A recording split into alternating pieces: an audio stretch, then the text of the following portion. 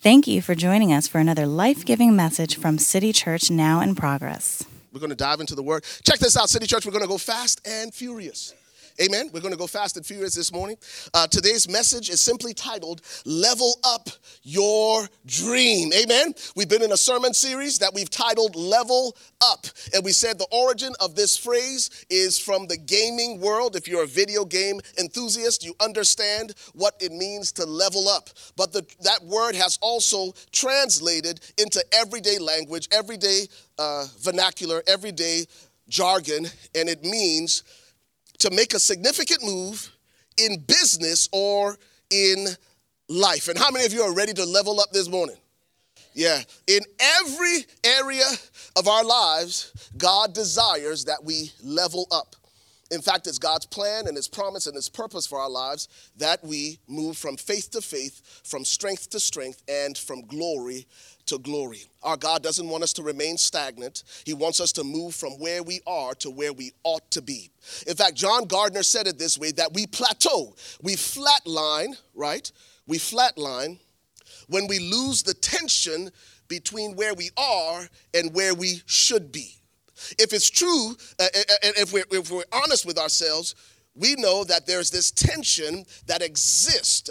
It's almost like a frustration when life begins to pull you a little bit higher. That's a good thing. That tension means that you still recognize that there is more beyond where you are currently. The moment you lose that tension, you've stopped caring and you've grown complacent, and it means you're stuck. It's a good thing to desire more. And I believe that it is God's desire that we grow into the capacity of the dream that He's entrusted to us. And so today, as an homage, as a tribute to Dr. King, we're going to not only look at Dr. King's life, but we're also going to examine the life of a character from the Bible who happens to be one of my favorite Bible characters, who was also a dreamer. Genesis chapter 37 is our anchor text this morning, and I believe that the Lord will help us see some things that will cause us to level up in our dreams. Amen? Do we have any dreamers in the house, just out of curiosity? You got a few dreamers? Got a few dreamers in the house? Okay. Some of you still wondering if you're a dreamer? That's all right. That's all right. I'm a dreamer, and I pray that what we share this morning will inspire you, it'll encourage you, and it will excite you. In Genesis chapter 37, we're introduced to Jacob and his sons. But the central character in this narrative is his youngest son at the time, Joseph. In fact, Joseph was not only Jacob's youngest son, he was Jacob's favorite son, the most favored among his brothers. At this time, Joseph has 11 sons by 2 wives. Come on, somebody. 11 sons by 2 wives. There were sons who were the sons of Leah, who was the wife that he had, but he didn't really love. And then there are the sons of Rachel, who was the wife that he really loved, that he didn't get the first time. This was the wife that he worked 7 years for, actually 14 years for, because their dad tricked him and gave him Leah when he expected Rachel. Now, the interesting thing about this story, the backstory, is that Jacob loved Rachel, but Rachel couldn't give him any sons. It's crazy that the one he loved couldn't give him what he needed. And the one he despised was the one who gave him what he wanted. Y'all know where I hear some Y'all, I wish I had some time to work that thing. Sometimes we look for love in all the wrong places. We try to squeeze what we want out of people who are unable to give us what we need. Sometimes we think, if I just give him more time, if I just give him one more chance. The good news about this story is Leah overplayed her hand.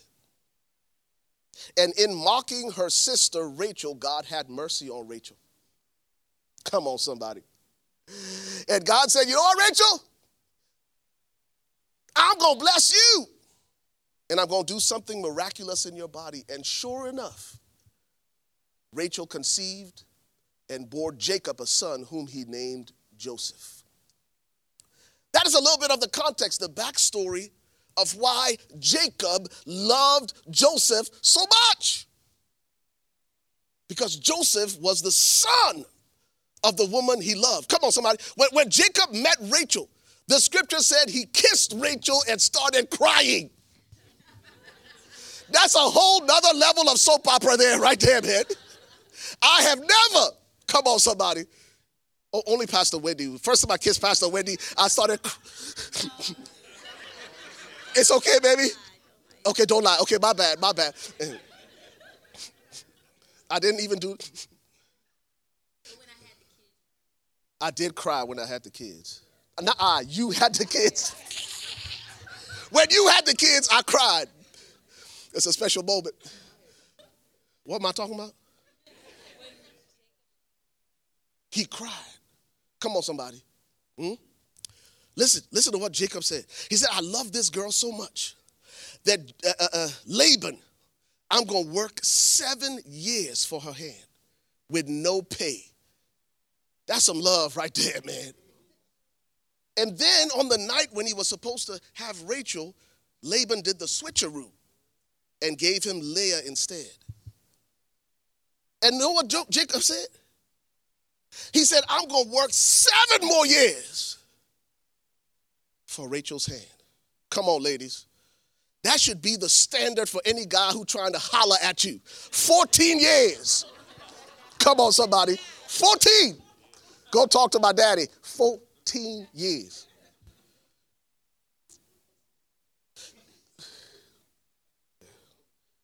Single ladies like, man, I don't know if I want to wait that long.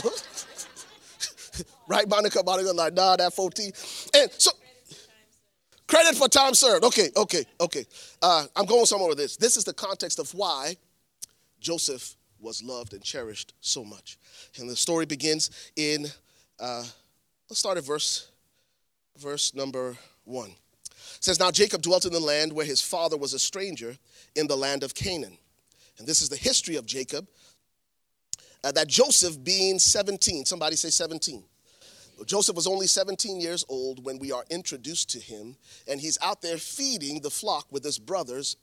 And it says, and the lad was with the sons of Bilhah and the sons of Zilpah, the father's wives, and Joseph brought a bad report of them to his father.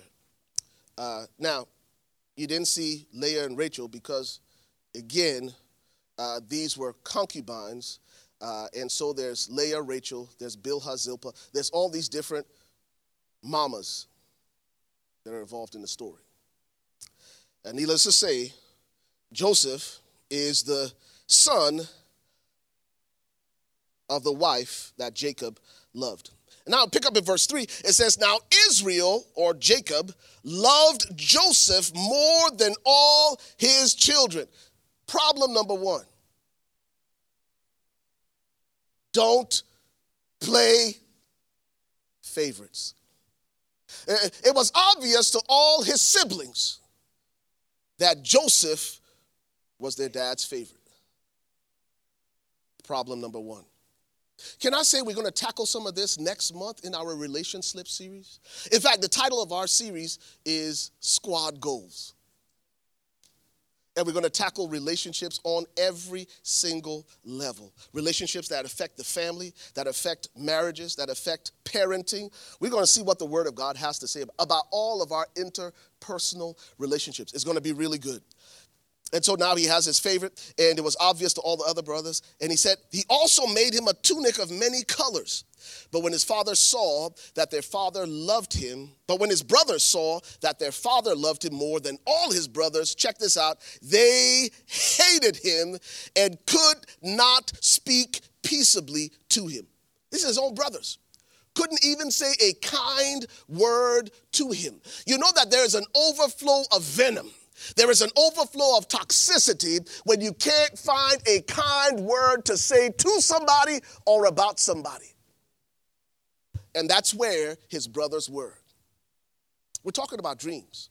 And I think one of the things that we must deal with in order to realize the dream that God has already laid up for us is sometimes we have to know how to manage the toxic relationships in our orbit.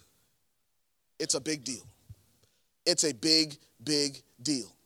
In fact, great dreams are often the product of imperfect and sometimes hostile environments. Y'all missed that.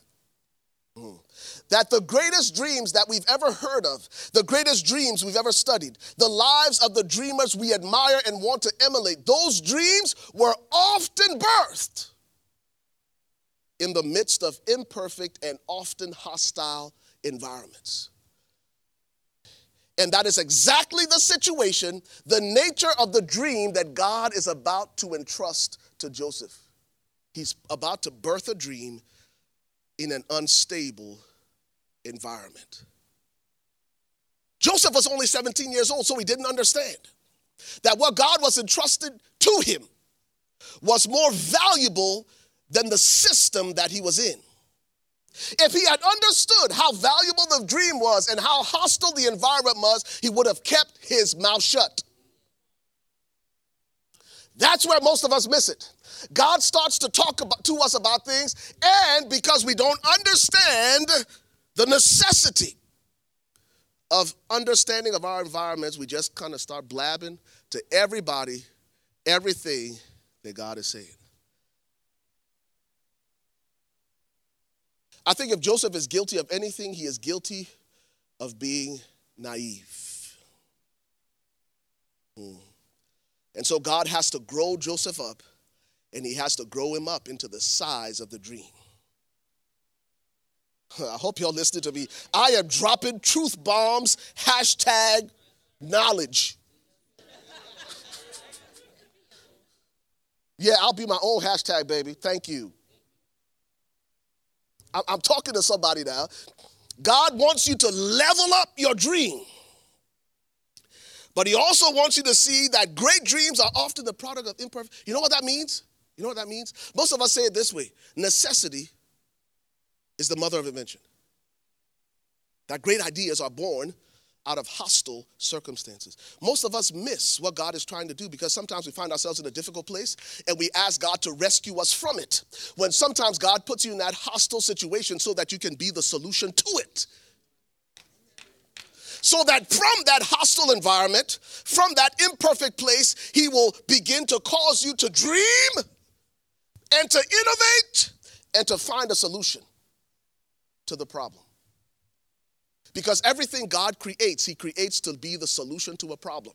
That means when God thought of you, when he fashioned you, when he formed you in your mother's womb and ordained you, he created you because he had a problem in mind that he wanted you to solve. Oh, y'all missed that. In fact, every single day you should walk around and say to yourself, I am God's solution to a problem that exists in the earth right now.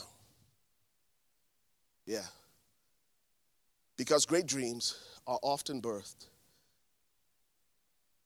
in imperfect and hostile environments.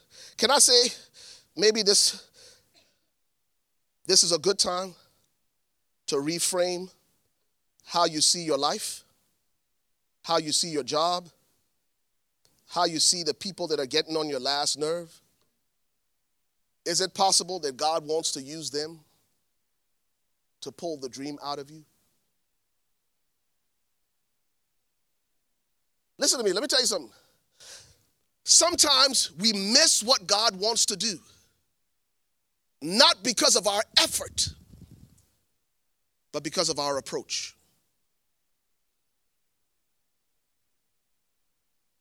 We see the problem as something that God needs to deliver us from, when God says, this is a problem I created you to solve. And how I see it determines how I respond to it. And that problem that is surrounding you, that problem that you might be in the midst of, God's saying there is an answer that is inside of you. And how you see the problem determines how you will approach it. I believe the Lord said to you, it's not about your effort. There are people who work hard, put in the sweat and the blood and the tears, and you see them talking on social media about their daily grind. The problem ain't your grind. The problem is the approach. Because you're seeing the problem the wrong way. So now God puts this dream in Joseph. He entrusts it to a 17-year-old. Joseph is a little naive, so he doesn't understand how he's supposed to deal with the dream. Somebody say level up. If we're going to level up in the dream, here's something to consider. Can I just talk to you all this morning? I'm just going to talk to you. The second thing that you're supposed to do, you got to recognize your environment. But then the second thing you have to do is be selective about who you share the dream with. Not everybody is worthy of the dream. Yeah. So notice what Joseph does. It says one night Joseph had a dream, and when he told his brothers about it, they hated him even more. Now, why would Joseph tell his brothers his dream when he knew they already despised him and they couldn't even speak peaceably to him? We might say it was naivety. We might say it was immaturity. Might we even say it was a little bit of pride? Nana, nana, poo, poo. I'm going to be greater than you. Man, that just came off the dome. Nana, nana, poo, poo. I'm going to be greater than you. Y'all need to be snapping spoken word in the house this morning. Let me tell you why you need to be selective. If you will be more selective, you'll be more effective. And here's why we need to be selective. Here's why. Jelani Daniel said it this way. He said, most dreams are held captive by other people's opinions. The moment you open your mouth and share your dream with the wrong person, they have the power and the potential and the ability to hold your dream captive by what they say to you. Especially when the people you share your dream with are voices you trust. I hope you all hear me this morning. And so Joseph shares the dreams with his brother, and when he shared, they hated him even more. Let me tell you why. Because your audience will typically be in one of three categories. Your haters, and you will have them, will be those who try to dismiss the dream. When you tell them about the dream, like, man, that's just Ray. That's just Wendy. Forget about that. They don't even care about the dream because they think so little of you. Ain't no way she start a soap business in her bathtub. By the way, what's that soap company? Not you. What's the girl? In New York, there's this whole soap line that she started in her, Carol's daughter. Yeah. Hair products, sorry. There are going to be people in your life when you start to share your dream, they're going to dismiss the dream because they've already dismissed you as a non-factor. So be selective about who you share your dreams with. Number two, here's the second one. There are going to be people in your life who, when you share the dream with them, they will despise the dream. They will hate the fact that you dream and you think so big. And they will not only despise the dream, they will despise you for dreaming. So be selective about who you share the dream with. Now, here's the third category. Wow, you stole my thunder. It's all up there at once. Okay.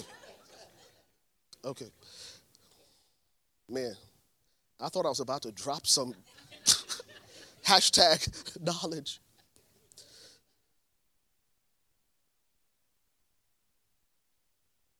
Listen to me.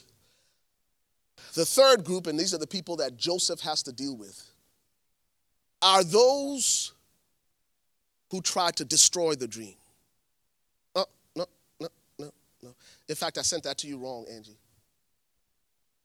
Can I tell you how I should have written that in my notes after I thought about it all night? Is that there are those who will try to destroy you, because if they can destroy you, they know the dream will die with you. Assassins of your character, people who slander you, who say things about you, who may not necessarily be evil. I mean, like overly, they ain't trying to kill you, but they are trying to destroy you though. So they will say things to people that will make them have an unhealthy appreciation for you. They will try to destroy you, because if they can destroy you, they know the dream will die with you. And can I say, sometimes it's the people that's closest to you, like Joseph's own kin. This is the first record we have in Scripture of human trafficking right here. And it wasn't strangers, it was his own family. I don't know if y'all say this in America, but we say it in Liberia. If your house don't sell you, the street won't buy you. That's what we say in Liberia. If your house don't sell you, the street won't buy you. A lot of times it's the people who are closest to us who discredit us and try to destroy us.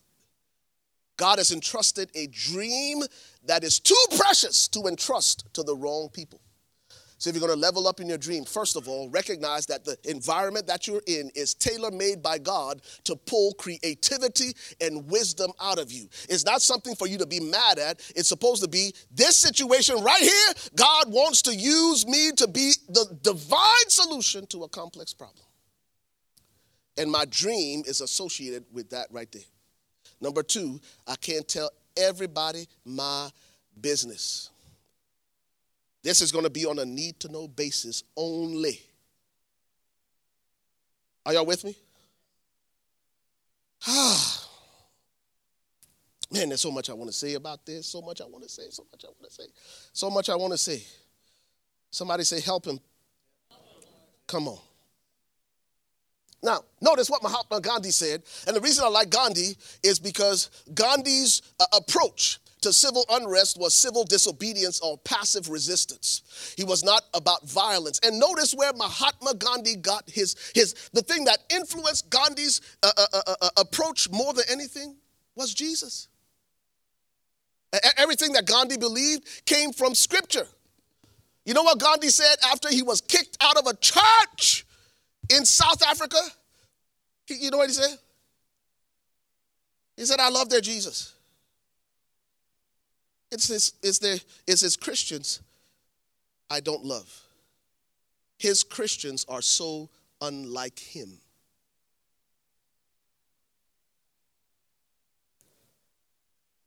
You know why Gandhi believed in passive resistance? It's because of what Jesus taught about turning the other cheek. Gandhi influenced Dr. King, but it all came from Scripture. While we were kicking him out of church for the color of his skin, God was about to use Gandhi to transform an entire nation. But you know what he left out?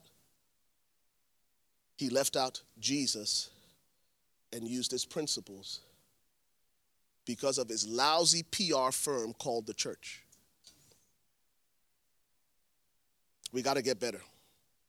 Now, let me tell you what Gandhi said about it. Your haters, my haters, because you're going to have a few. Notice what Gandhi said. He said, first they ignore you, then they laugh at you, then they fight you, then you win. Come on, somebody. You need to get you a bumper sticker or something and put it right on your dashboard and say, first, they're going to ignore me, then they're going to laugh at me, then they're going to fight me. But guess what? All I do is win, win, win, no matter. Oh, snap. Oh, snap. Is that how you do it? You snap? No matter what. No matter what. Fight for the dream. I don't have time to get into everything I wanted to say, man. But I'm just going to give you this one right here. Y'all ready for this? If we're going to level up in your dream, these are lessons we learned from not only Dr. King, but also from Joseph, is along the way, after people have done you wrong, misused you, let you down, disappointed you, man, here's the key now. You got to guard your heart. Can you imagine Joseph? Or can you imagine being Joseph and being sold into slavery by your own brothers? Being trafficked out of your homeland into Egypt, somewhere you've never been, by your own blood. That'll do something to your heart. That'll not only, pump the brakes. I still got a few more minutes on that. Thank you. Yeah. Just chill, yeah. You did good, though. You did good. That's what I told y'all to do. Come down. But y'all just be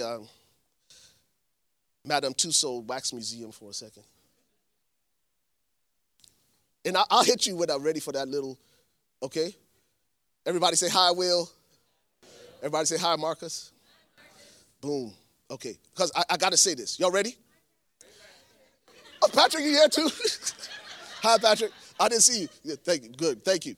Y'all just pump the brakes out. I got to do this real quick, and then I'm going to wrap up. Okay? Y'all ready for this? Guard your heart. Guard your heart. If this dream is going to work, man, if this thing is going to happen, this thing's got to be right. That's why Solomon said, guard your heart, for out of your heart flow all the issues of life. It would have been very difficult, maybe even impossible for God to do all that he wanted to do if Joseph's heart wasn't right. If Joseph was motivated by bitterness and anger and resentment, he wouldn't have been able to do the things. Listen to me. When he came into Potiphar's house, the scripture says that Joseph served with such excellence that Potiphar didn't even have to look into anything that Joseph did. That doesn't sound like a young man who's bitter. At 17, he had the presence of mind to still give his best in an environment that he didn't choose. Listen to me. Most of us do stuff in life angry and bitter, and God can't bless or promote that.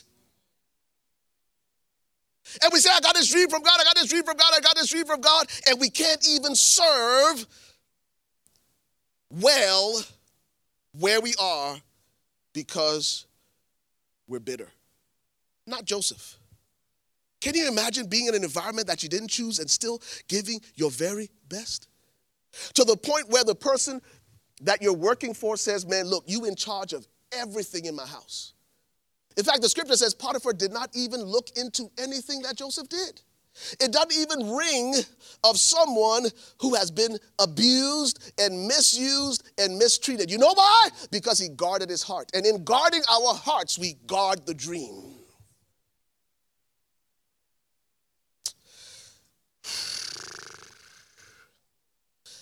Ah, boy. I got a few minutes, and I'm going to give it to you. Can I mess with your theology? I just talked about how you deal with your haters and that you will deal with haters and all of that. But may I submit to you this morning that when it comes to the dream, your greatest enemies are not always the ones that come against you, but the ones that come from within you? It doesn't matter how many people come against you. What really matters is what's coming out of you. It is the enemy within that will sabotage the dream more than the people that are coming against you. Because again, you are the guardian of the dream. And if you ain't right, ain't no way that dream coming out right. Ain't no way, regardless of what people say or do. If you don't guard your heart in the midst of adversity and opposition and criticism, that dream is going to come out twisted and mangled and deformed. Because it has been touched by unforgiveness and bitterness.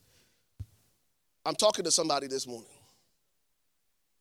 even your motivation. If your motivation is to say, I'm going to show them, I'm going to prove them wrong, the dream is already contaminated. Are y'all with me? So guard your heart. Here's how you do it. Y'all ready for this? If y'all take anything away from this message, I want us to land right here, because these are things that Joseph had to do. I don't have time to go to every single verse or the text, but you know the general idea of Joseph's story, that he had to choose to forgive his brothers. Let me tell you about guarding your heart. Point number 1, do it anyway. Do it anyway. When it comes to forgiveness and how we overcome what others have done to us, do it anyway. Just do it. Notice what I said in the notes. It may seem mechanical, but just because it's mechanical, it doesn't mean that it's not meaningful. Do it anyway. Because your emotions will always follow your obedience. I'm talking to somebody this morning. If you're waiting for the feeling to obey God, you may never obey God. Because what you feel is very real. The pain of what you experience at the hands of others is very real. And if all you're waiting for is for you to have the right feeling in order to obey God, you may never obey God. Do it even if it feels mechanical. And that's why when his brothers came into the room with him and they didn't even recognize him, Will, his own brothers didn't recognize him. The scripture said he excused himself, went to another room and wailed. He is the prime minister of Egypt, and he could have had all of them beheaded or imprisoned for the rest of their life. I guarantee you, Joseph didn't feel like forgiving those jokers. But if you're going to live the dream, you got to forgive those who have wronged you, even though it just feels mechanical. But just because it feels mechanical doesn't mean it's not meaningful. Your emotions will eventually catch up with your obedience to God. I'm talking about leveling up your dream. It's for some people who are just stuck in what people did to them. Can't live the dream because you're stuck in what that last person said and did to you. Then God's saying, let it go. Number 2, don't over-personalize your failures or successes. Don't over-personalize it. If you're going to live the dream, you got to learn how to fall down and get back up again. Do you have that graphic? I sent you a graphic of all these companies that we know. Can we just put that on the screen? Yeah, we'll put that on the screen real quick because I want to take a look at it. No, don't put it yet. Don't put it. No, put it. Take it. No. Sorry. I just remembered. That's for my last point. Okay, I promise you, I'm going to go fast. Sorry. That's for my last point. Okay? Don't over-personalize your failures and successes. Listen to this. One moment or season of your life does not define you. Man, you might be in a hard place right now. But that hard place, don't allow that hard place to define you. You are not your last failure, but you're still not your last success. That's why some people fall apart when they lose the dream job, because they allow that level of success and achievement to define them. You are who God says you are, in spite of the failures and, listen to this, and the successes. This moment, this season in your life is just a snapshot. It's just one picture in the photo album. So don't allow this season to define you. Joseph refused to allow moments and seasons to define the totality of his life. Number 3. Woo, Jesus.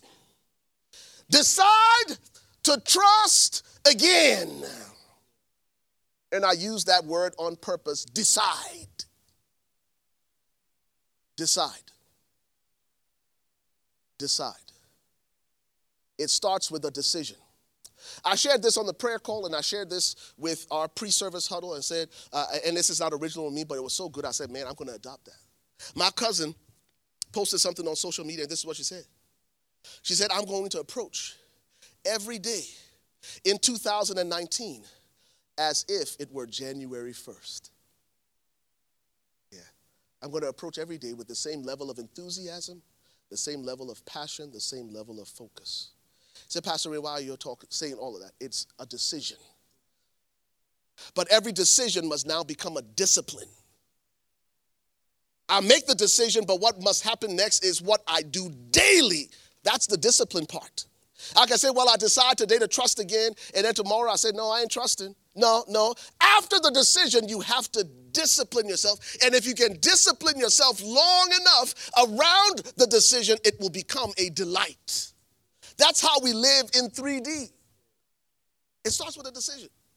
92% of people by January 15th have abandoned their New Year's resolution because they made a decision, but there was no discipline. And can I tell you, the longer you discipline yourself, the more that thing will become a delight. That's why people who struggle sometimes to work out, if they work out long enough, now they can't go a day without working out because it has become a delight. It's no longer a discipline. It is now a delight. So decide to trust again. Here it is. Yeesh. I promise you, I'm about to wrap up. Here's the third thing you got to do. Fourth. This is how you guard your heart on your way to your dream. You have to fight isolation. That's what the enemy's going to try to do. Oh, don't put it all up there. Please, I'm begging you. Thank you. I'm begging. Fight isolation. Let me tell you why. Let me tell you why this is a tricky one. I got to give it to you. Let me tell you why it's a tricky one. Because community is the problem for most of us. You ready? This is good. Community. The reason most of us struggle with being around other people is because it's hard to get hurt all by yourself. That was tweetable. I ain't going to deal with these people. I ain't going to go there because if I deal with these people, I run the risk of being hurt.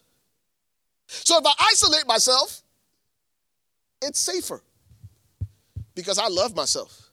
I'll take care of myself. If I mess with these people here, I run the risk of somebody hurting me. So we resist community and we live in isolation. But can I also tell you that ironically, community is also the solution? The very thing that we avoid sometimes is God's solution. That the dream is not fulfilled in isolation. That you need other people to help you get there.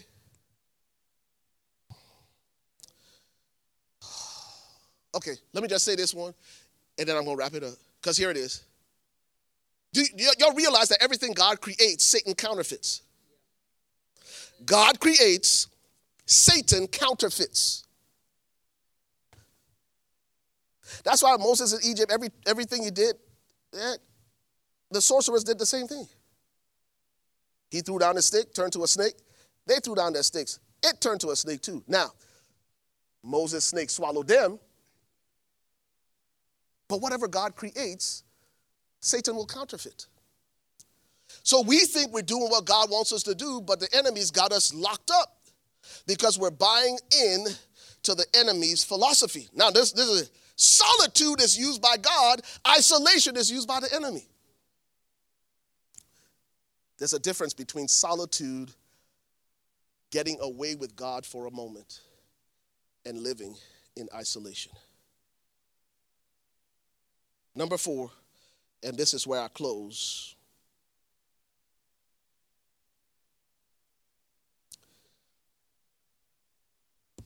Is this helping anybody yet today? It's going to level up in our dreams.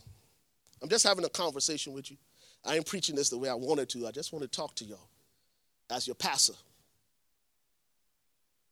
Here's the key. Going to level up in your dream. You can start to play metacreationally. That's not a word, but it just sounded good. Are y'all with me? Final one. Dream big, but be willing to start small. Yeah, Lord. Father, would you help us to get that? That, God, we can have dreams of greatness and dreams of grandeur. We hope you enjoyed today's message. For more details about City Church and for other resources, visit us online at www.citychurchtv.com or contact us via email at info@citychurchtv.com. If you were encouraged or inspired by today's message, we ask that you prayerfully consider partnering with us financially, either in a one-time gift or as a monthly partner. No gift is too small. We have 3 convenient ways for you to give. Via our website at citychurchtv.com/give, via text City Church TV, and the amount that you would like to give to 77977. By mail, mail your check or money order to City Church Global Ministries, 8105 Razor Boulevard, Box 90, Plano, Texas, 75024. Once again, thank you for downloading today's message. We look forward to connecting with you soon.